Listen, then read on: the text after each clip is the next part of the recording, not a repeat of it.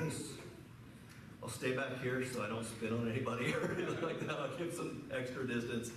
But good morning. Glad to have you guys with us again. So glad you're here. We are on our 8th and final week of a series that we've been doing here at Ignite called Difference Makers. So it's a series we've been doing going through the book of Nehemiah. And so for the last 8 weeks, we've been learning lessons from Nehemiah and from that book about how you and I can make God-sized differences in our world today. And man, I was thinking about it this week, and I'm like, man, do you think our world could use some God-sized differences these days? Do you think they could use some God-sized hope in our world these days? Some hope bringers, some restorers and rebuilders of cities and of just all kinds of stuff. Absolutely.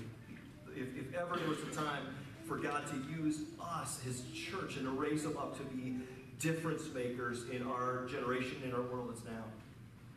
Well, today we're going to wrap up the series by looking at chapters 7 and 8 of Nehemiah, and I'm calling it A Home for Exiles, because the first 6 chapters of Nehemiah sort of chronicle Nehemiah's journey, right? From way far away, almost 1,000 miles away from Jerusalem, when he hears the news that Jerusalem, the city, known as the city of God in the Old Testament, when he heard that was in shambles, that the temple had been broken down, when everything, like it was trashed, and pretty much the people of God were no more. He sat down and he wept.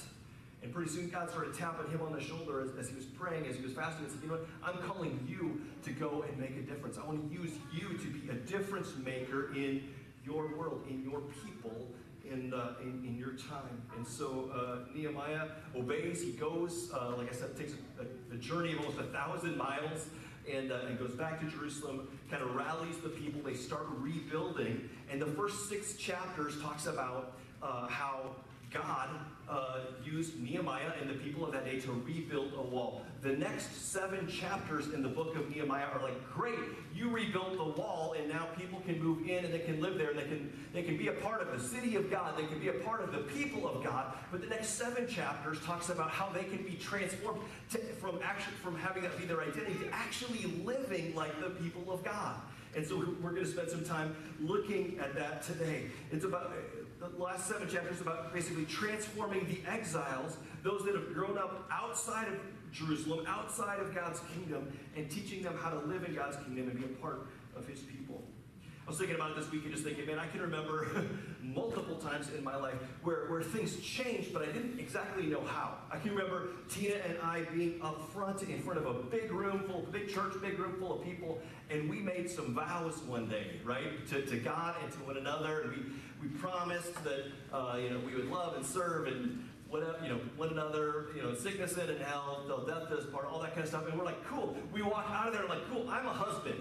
I had no idea what that meant, right? Like, I was like, it's cool. I kind of had a little bit of an idea. But over the next weeks and months and years, suddenly I learned a ton about what it meant to actually live that out, right? That's a totally, just being a husband versus living and knowing what that means are totally different things. Or like I can remember when we had our firstborn, right? Our daughter Lizzie, and we're at the hospital and all this kind of stuff, and we're like, oh, cool, we're parents. In fact, we'd get down in her face, like when she was in her little crib, and be like, where are your parents? Like kind of thing.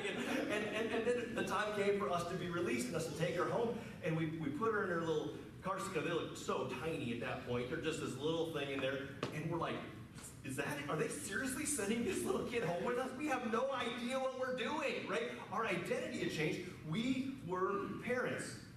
But we had no idea really what that meant. And it took weeks and months and years for God to teach us, and we're still learning, right?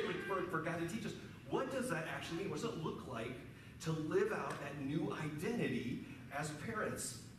Well, I think this is what's happening here. God says, very cool, I've used you to rebuild the city. It's a miracle in 52 days, right? We heard that last week. In 52 days, your city has been transformed, sort of your people have been transformed. Now you are inhabitants of the city of God, right? You are God's people. You are citizens of God's kingdom. And they're like, cool, I have no idea what that means, right? Because they've grown up for 100 years. They've grown up in other countries and in other cultures and in other places. And just now have they been brought back together. And so God kind of gives them a crash course on what does it look like to live and to operate as my people. And we're going to see today in chapter 7, a lot in chapter 8, mostly in chapter 8, we're we're going to see he gives them kind of a crash course through a festival of what it means, what it actually looks like for them to live as God's people. So that's kind of where we're going. The reason I think that's cool and the reason I think it's got application and it's practical for us today is because we're exiles too, the Bible tells us. We have grown up in a culture and among people, most of us, right, that don't really know the kingdom of God, aren't really accustomed to.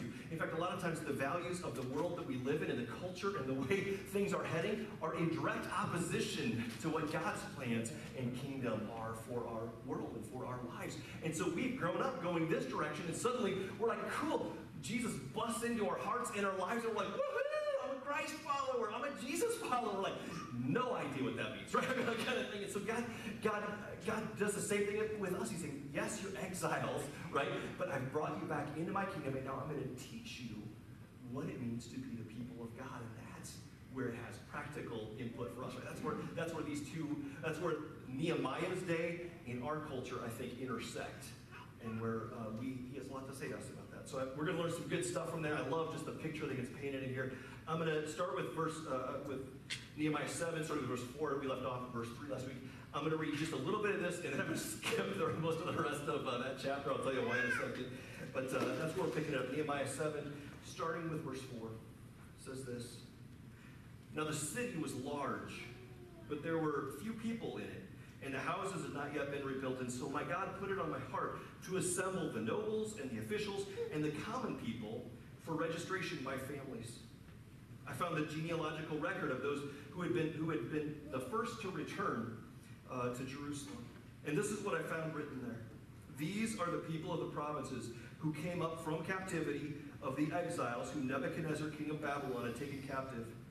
They returned to Jerusalem and Judah, each to their own town, in the company of, now it's a long list of names, so give me some grace here. Zerubbabel, Joshua, Nehemiah, Azariah, Remiah, it's back up. Nahumani, something like that, Mordecai, Bilshan, Mispereth, Bigvai, who knows, Nehum, and Banah. The list of the men of Israel. And then it goes on, and it lists person after person and family after family, and for the whole next 70 verses in chapter 7. It kind of goes through this huge long list of the families and the people, those who had returned to Jerusalem from exile. This is kind of who they're starting with, and it's a really big list. And if you're like me, it's very similar to the list a few weeks ago we talked about of who rebuilt the wall, who rebuilt each section of the wall. You read through it and you think, you scratch your head, you're like, why in the world did God think this was important enough to put this whole huge long list in? And there's, of course, all kinds of answers to that question. There's all kinds of reasons why it's significant, important. There's some historical implications. It gives us some validity, right? I mean, if somebody gives you a picture of something that's got super sketchy details, especially in our day and age, you see something like that on social media, you're like, I'm calling fake news, right? I mean, you're like, no, but this has unbelievable specificity. It can be backed up by the historical record, all that kind of stuff. None of that really matters that much to me. Here's the reason that struck me this week, and I think maybe it should strike you too. And this is why I think maybe it's significant. One of the main reasons maybe that God includes this huge list of names in His Bible and in Scripture for us. And I think the reason that He takes so much time listing people and individuals and families is because each and every one of them matter to God. Right? I mean, He starts out talking about how He called an assembly of the nobles. And what do we know about the nobles? You guys been here the last few weeks? Nobles, good guys or bad guys in the story? Kind of bad guys, right? That's exactly right. When you hear nobles, you should say, boo, right? I mean, they have not been good. But He invites the nobles. He invites the common people. He invites everybody because each one of them matters to God. He takes sort of a stock of who's here, who has returned, and then He lists them all out because each and every one matters to God. It doesn't matter if you are the lowest of the low and maybe your occupation is, I don't know, what's an occupation that is, like a dung collector, right? Is there somebody that goes through and scoops poop? I don't know. Like, whatever the bottom of the social status would be, all the way up to the nobles. And every person in between is the way He's saying, you know what, you matter to God. I don't care where you come from. I don't care where you've been exiled to. I don't care how close you feel to God, how far away you feel. I don't care the color of your skin. I don't care about any of that. You matter to God. You matter so much, right? I mean, you matter to God. He knows your name.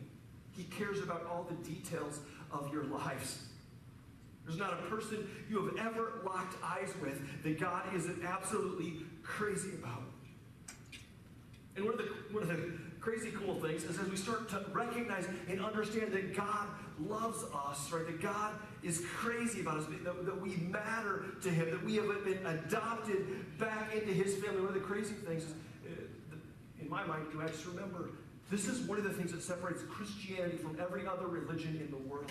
Because every other religion in the world, to some degree, will have part of it that says, you can be loved by God if you do this, and if you do this, and if you're good enough, and if you sort of pull yourself up, if you get your stuff together, if you get everything worked out, then maybe God will love you, or forgive you, or offer you a spot in heaven. That's totally different from Jesus, right? The life of Jesus, the life that this book teaches, the relationship with God that this book teaches, completely separate. It says, it's actually not based on you. God's love for you is not based on your performance, but it's based on Him. It's based on who He is. He's crazy about you because that's the kind of God that He is. In fact, the Bible says He's so crazy, He loves you so much, you matter to Him so much, that the Bible teaches that He came and died for us while we were yet sinners. Even though we had turned away, and all of us have, right? In one way or another, we have turned our backs on God. Like, yeah, I don't really want your way in this part of my life. I'd rather just sort of go my own way, do my own thing. But He says, while we were yet sinners, Christ Jesus came and He died for us. He took our sins and He died in our place. That's just how much He loves you. He thinks you're worth dying for. You matter to God. But here's the thing, friends. Not only do you matter to God, it's not just an individualistic thing, because the Bible also teaches that God so loved, where does that go? John 3:16. For God so loved the world. What does the world mean? Is it talking about like He loves the globe? Is that what it means? That He loves the land? Is that what it means? He loves who? He so loved every person. God's dream has never been just an individualistic one, although individually we respond to and we embrace and we open our hearts and receive what He's done for us by faith, right? That's the individual part. But then from that moment forward, He welcomes us into a community, into His family, right? To be a part of His people. His dream has never been an individualistic one. It's always been for a people to come, for us to be rescued by Him and put into His family, and then together to become His people, a people that are characterized by Him and His love and His presence. He wants to fill us and use us to be difference makers in this world as His people. He wants to shine through His people to a world that desperately needs Jesus. He wants to shine His love and His presence to the world through us. He has made you and He has made me to be a part of His kingdom and His people and His family, where we can come to life and where we can flourish and we can shine together for Him. In the Old Testament, His people were known as, what do you think? Didn't know there would be quizzes today in church, did you? In the Old Testament, God's people were known as Israel, right? Jews, Israel, that kind of thing. In the New Testament, His people are known as Christians, what? Christ followers, the church, right? It's the real church. Church, not just church attendance, not just sitting here, but the church is anybody that is a follower of Jesus, anybody that's put their hope and their faith and their trust in Christ, open their hearts wide open and said, Jesus, I need you. Would you come and save me? Would you be my King and my God? From that point forward, we are welcomed. Our identity significantly changes. We're no longer just an individual. We are a part of God's family, right? We are a part of His people, and He has plans. You might not feel like it. You might not live like it all the time, but it's who you are. You are His people. You're a part of His people. And there's certain things that we're going to look at in the rest of this passage as we move forward. Certain things that are to be hallmarks of His people. This is all over the pages of Scripture, not just here, but 1 Peter, for instance, puts it this way. I love it's helping. 1 Peter's helping sort of some non-Jewish people to have this understanding of being God's people. He says this. He says to the church, he says, but you, plural by the way, are a chosen people. You are a royal priesthood. You're a holy nation. You are a people belonging to God, that you may declare the praises of him who called you out of darkness and into his marvelous light, into his wonderful light. Once you are not a people, but now, he says, you are the people of God. Once you had not received mercy, but now you receive mercy. It's who we are. We are meant to be the people of God. Now again, we don't always act like it. We don't always think like it, because like exiles, we have physically come home. I mean, we may have physically come home and have been restored as part of our identity, but we might not understand what it looks like or what it means to actually live our lives as the people of God. Like in Nehemiah's day, we need to be reminded of what that means. We need to learn to live that in reality. Listen to this quote. This is a great quote. It said this, Wayne Mack. He says, I believe that one of the major reasons the Church of Jesus Christ in the United States is very close to being in sheer chaos today is because so many people think of themselves as individuals rather than as part of the body, as part of the people of Christ, right? Christianity is not every man for himself. No, it's every man together for Christ. It's all of us together for Christ. Why? Because we are the people of God. We're going to keep going. We're going to jump all the way to verse 73 of chapter 7 and go on into chapter 8. It says this. The priests, the Levites, the gatekeepers, the musicians, and the temple servants, along with certain of the people and the rest of the Israelites, settled in their own towns. When the 7th month came and the Israelites had settled in their towns, all the people came together as one in the square before the water gate. They told Ezra, the teacher of the law, to bring out the book of the law of Moses, which is the first 5 books of the Bible, right? It's the Bible he's talking about, which the Lord God commanded for Israel. And so on the first day of the 7th month, Ezra the priest brought the law before the assembly, which was made up of men and women, all who were able to understand it. He read it aloud from daybreak until noon, as he faced the square before the water gate in the presence of the men and the women and others who could understand. And all the people listened attentively to the book of the law. Ezra, the teacher of the law, stood on a high wooden platform built for the occasion, and beside him on his right side, Mattithiah, Shema, here we go again, Ananiah, Uriah, Hilkiah, and Messiah. And on the left of him was, Pedaiah, Mishael, Malchijam, Hashum, Hashbanah, Zechariah, and Meshullam. Somebody ought to clap for that. I can't believe I'm through it. Anyway, no, I'm kidding. Anyway, verse 5, Ezra opened the book. And listen to this. All the people could see him because they were standing, because he was standing above them, and he opened the book. And all the people stood up. Verse 6, Ezra praised the Lord, the great God. And all the people lifted their hands and responded, amen and amen. And then they bowed down and they worshiped the Lord with their faces to the ground. All right, so let me just give you a snapshot. Here's what's going on. One of the first things they do after they build the wall, right after the people have sort of moved back home, is they hold an assembly, a gathering of all the people. And this gathering is going to end up being 8 days long. And throughout this celebration, God is going to remind them and teach them what it looks like to be his people. And the first thing that he mentions here, first thing that kind of happens, it happens almost intuitively. But the first thing that happens, and the first thing that it means to be a part of the people of God, is it means to be a people centered around worshiping the Lord. Right? It's about worship. Tim Keller says worship is about seeing what God is worth and giving him what he's worth. Right? Giving him what he's worth. Often that comes back to praise and worship. It comes back to surrender. It comes back to offering. All of these things are included in what we talk about when we say worship. Right? It's offering ourselves back to God. It's recognizing who he is and offering ourselves back to God as a part of our worship. And that's what happens here. Ezra, the priest, brings out the book of the law, right? He brings out the Bible, basically. He opens it up, and before he can even start reading, he praises God. He says, you, God, are great. You're powerful. You're good. You are our God, and we are your people. You're the rebuilder of the wall. You're the restorer and rescuer of your people. You are great. He's praising God, and when he starts praising God, all the people do what?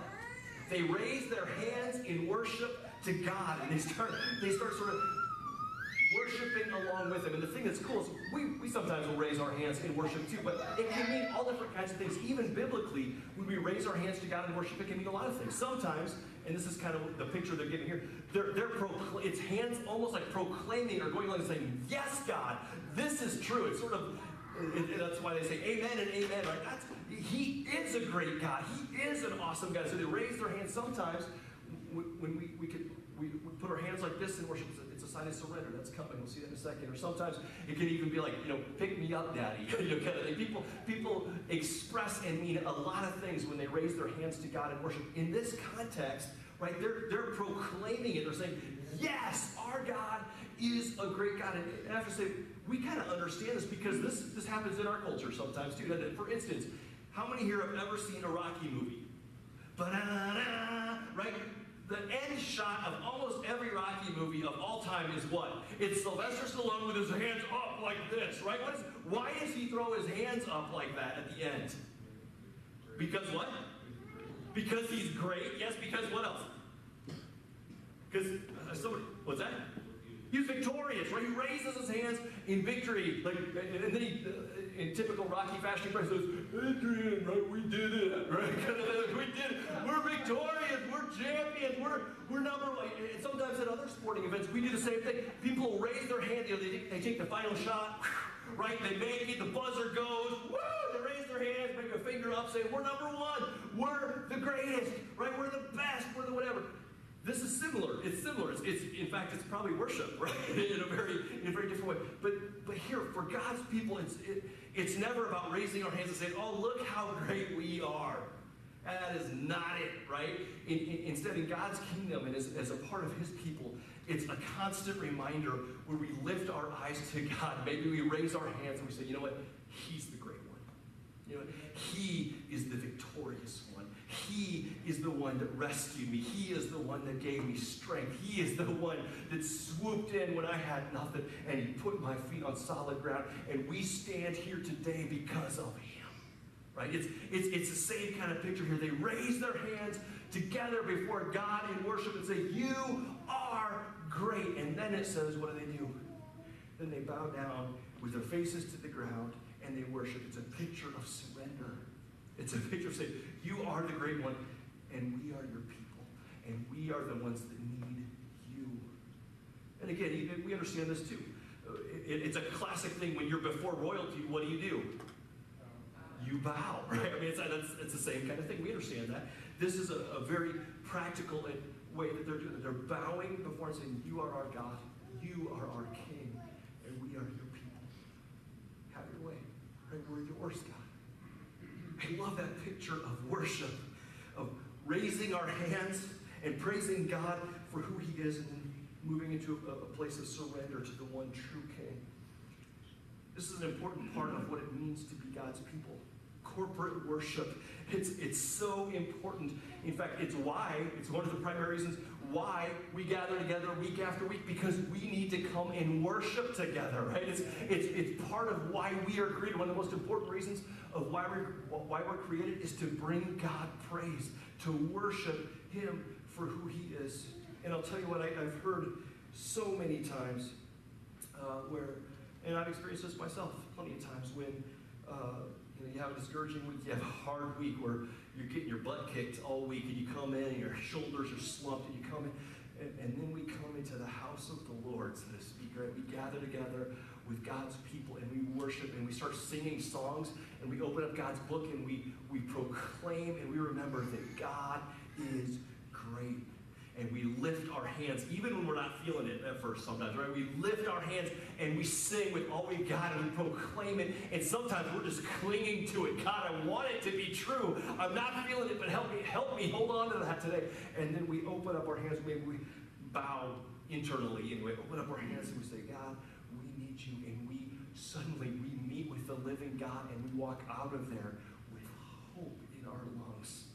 We walk out of there with lightness, and we go to serve and to live with the Lord. Worship is powerful. Corporate worship. And of course, do we need to do it privately? Should we be worshiping and praying and thanking God and praising God every day? Of course we should, right? And we encourage that, we teach on that. But there's something powerful about where two or more are gathered, about coming together and worshiping, because we need one another. I've been doing pastoral ministry for like 25 years now, which makes me sound like an old guy. But anyway, we'll just pretend I didn't say that. But anyway, I've been doing it long enough. I've seen a lot of people. I've heard a lot of stories where people kind of just get out of the habit of coming in and worshiping corporately on a regular basis. And you know what I've heard? I think every time. I mean, if I've heard anything, I've heard this story. We'll see them come back. Sometimes we've seen people come back maybe 10 years later with a story of how they got out of the habit and just started talking. It was never good for their relationship with God. It always is a story of woe about how, man, it is, Satan's kind of, the enemy's wreaked havoc on me. It's been a really hard season. And so often we'll be like, man, if only I would have continued to gather together with God's people to worship, to be reminded that there is a great God in heaven, one that knows my name, one that cares, one that is present. If only I would have continued to meet together with open hands and say, God, I need you. That would have changed everything. Well, I have no idea where I am, so I'm just going to keep going. That's kind of where we were, but that is part of what it means to be God's people, right there. A people committed and focused around worshiping God, whether it be proclaiming His greatness or worshiping and surrendering to Him in quietness. It's all the same. We're going to jump ahead. Verse 7. We'll keep going here. I think so. Yeah, there we go. It says, then the Levites, Jeshua, Bani, Sherebiah, Jamin, Akub, I don't know, Shabathi, Hodiah, again, Messiah, Kalida, Azariah, Jozabad, Hanan, Peliah, whatever. They instructed the people in the law while the people were standing there. They instructed them, not just proclaimed. They started talking about what does that look like and what does it mean to actually live this stuff out. Verse 8, they read from the book of the law of God, making it clear and giving the meaning so that the people understood what was being read. Verse 9, then Nehemiah the governor, Ezra the priest and the teacher of the law, and the Levites who were instructing the people said to them all, this is a day that is holy to the Lord your God. Do not mourn or weep. Listen to this. For all the people had been weeping as they listened to the words of the law. Let me just stop there for a second. Second thing in terms of what it means to be the people of God, right?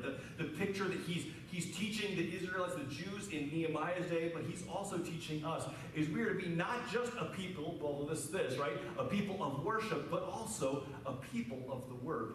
What's fascinating to me, there's several things about this, right? The first thing is Ezra gets up in front of all the people. He opens up the book, and what do people do, by the way, at this point?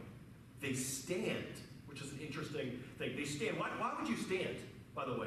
When you stand up for something like that, why would you do that? Respect. What else? Honor. Yep. Reverence. All this kind of stuff, right? It's a way of saying, oh my gosh, pay attention. We stand up out of respect. They had such a high view of God's word that they stood. And then this last part is fascinating to me as well. It says, man, they're telling them, hey, don't forget, this is a time of celebration, right? This is good news. This is a holy day. Don't mourn or weep, because the people were hearing the word of God, and what were they doing? They were weeping. They were mourning because the way they were living did not line up with God's word. God's people are to be characterized by being people of this book. They're to let their lives, right, be transformed and aligned to look more and more and more like His plan for them every moment of every day. And I read that and I think, oh man, first of all, it's a convicting verse. When's the last time that I'll ask it to you as well, when's the last time that you were so convicted by the word of God that you wept? How often is it, let me ask it a different way. If I open up God's book and I read something that doesn't square with my life, which one do I assume is wrong? God's word or my life? Do you understand what I'm saying? Like, I think we know the right answer. Oh, the right answer, what I'm supposed to say, is my life. However, so often, it's the opposite. We're like, that can't mean that. Right? That I must be reading, that can't be. I'm going to flip to something else because I don't really like that part of Scripture. Like that whole, like, forgive the person 7 times 70 kind of thing when they stabbed you in the back a bunch of, like, I don't really like that verse. Like, let's go, clearly that must mean something else because my life is fine. It's the word of God that's, no. But we do that, don't we? Like, or we kind of ignore it. Like we stick our head, it's our stick our head in the sand kind of approach to theology. Like, I'm not going to actually believe that because I don't want to believe that. I'm just going to, but they had such a high, they were revering the word of God so highly. When they heard it, they were cut to the heart and they repented. They're like, man, I've been living in a foreign land. I've been shaped by the values and the culture around me. And they hear the word of God and they're broken. And they repent and they turn back and they say, God, would you forgive me? Would you change me? Would you help me and teach me, empower me to live my life for you, with you, in your way?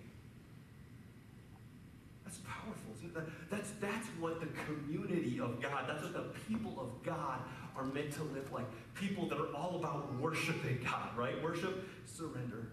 People that are people of the book that in, again, large gatherings, we need to be together because sometimes we'll hear stuff and your pastor or others will bring words that you wouldn't necessarily want to bring to yourself, that you wouldn't hear yourself. We need that. I need that. You need that.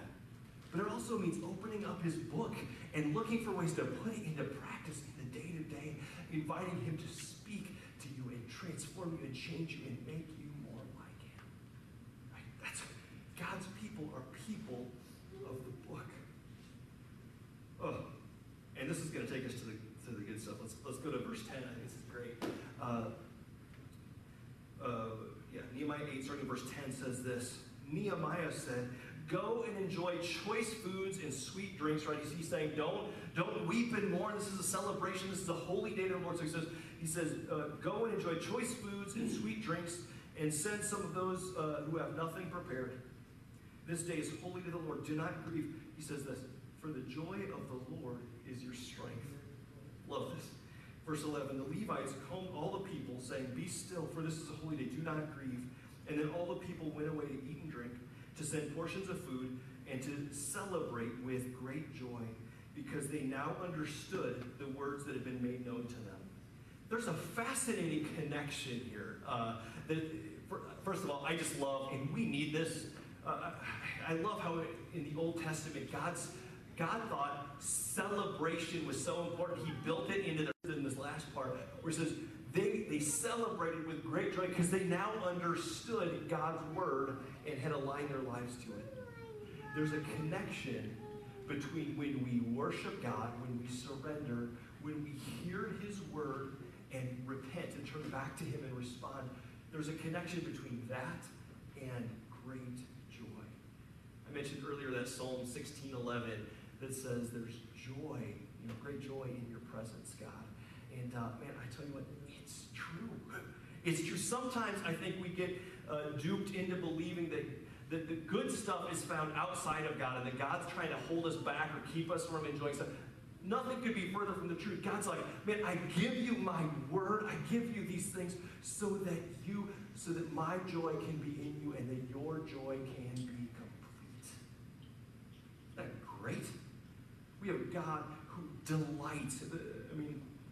I've shared this before, but God is the most joyful being in the world, right? In the universe. He created you and he created me out of his great joy, and he invites you into relationship with him, right? Us into relationship with him as his people to enjoy him, to live in his joy and live out his joy forever. He is not holding back on you. He is showing you the way to life and to joy. It's the good stuff. A community centered around living in and experiencing and enjoying God, right? Living in the joy of the Lord. It says the joy of the Lord is our strength. Yeah, I better keep going. Verse 13 says this. On the second day of the month, on the second day of the month, the heads of all the families, along with the priests and the Levites, gathered around Ezra, the teacher, to give attention to the words of the law. They found written in the law, which the Lord had commanded through Moses, that the Israelites were to live in temporary shelters during the festival of the 7th month. and that they should proclaim his word and spread it throughout their towns and in Jerusalem. Go out into the hill country and bring back branches from olive and wild olive trees, and from the myrtles, palms, and shade trees, to make temporary shelters, as it is written. So the people went out, they brought back branches and built themselves temporary shelters on their own roofs, in their courtyards, and in the courts of the house of God, and in the square by the water gate, and the one by the gate of Ephraim. The whole company that had returned from exile built temporary shelters and lived in them. From the days of Joshua son of Nun until that day, the Israelites had not celebrated like this, and their joy was very great. There it is again. And their joy was very great. Now, it's kind of a strange picture. I'll give you that, about like, what's this whole business of building shelters, but stick with me. This is actually something that God had commanded them to do in Leviticus 23. It was a celebration that was to last for 7 days, and they worshiped again on the 8th, to dwell in God's presence, to celebrate and remember all that he had done. But part of this that really caught my attention this week was the missional part, right? Was the missional part of it. It's like, yes, we want you to come and build little shelters so that you can be near God's house, that you can celebrate and remember all that he has done for you. But it says, but before you do that, I want you to go out and I want you to share the word, this word, with everybody else in the region. And I want you to invite them back to my town, right, to my city, into my family, to be a part of my people, to worship and celebrate and remember how great our God is. And that's the last one that I was kind of thinking about this week. Is I love the picture. There's this, the people of God are centered around, right, worshiping him.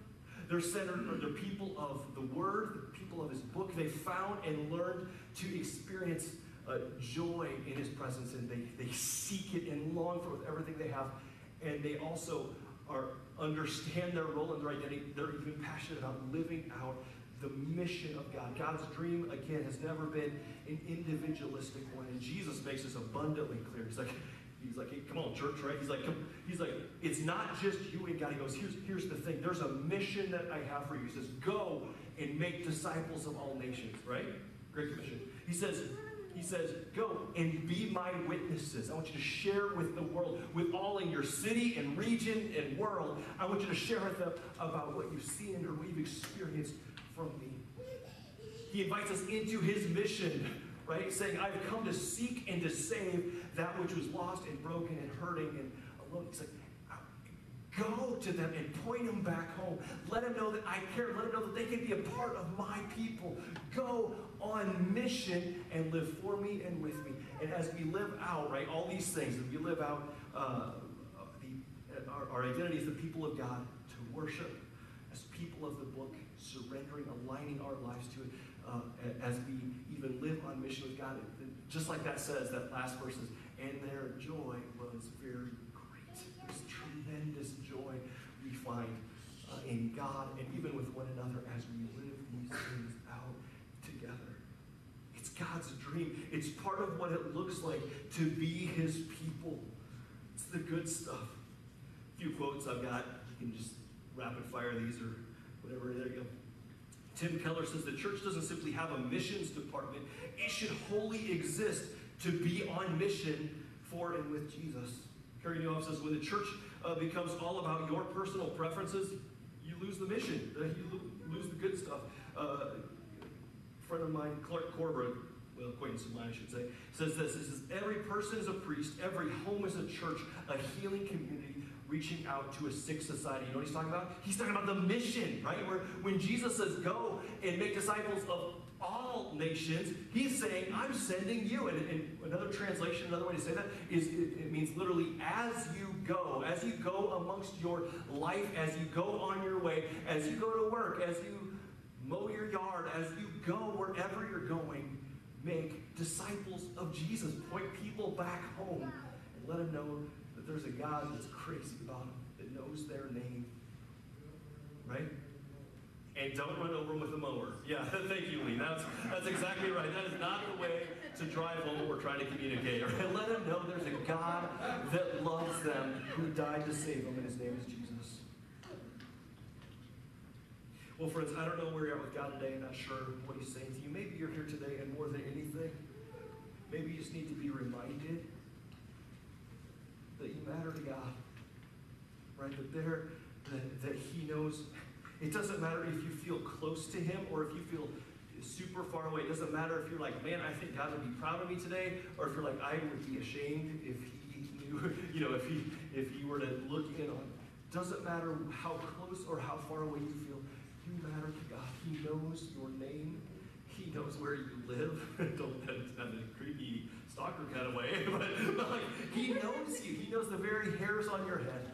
He knows everything about you, and he loves you still. He thinks you're worth dying for, and he has.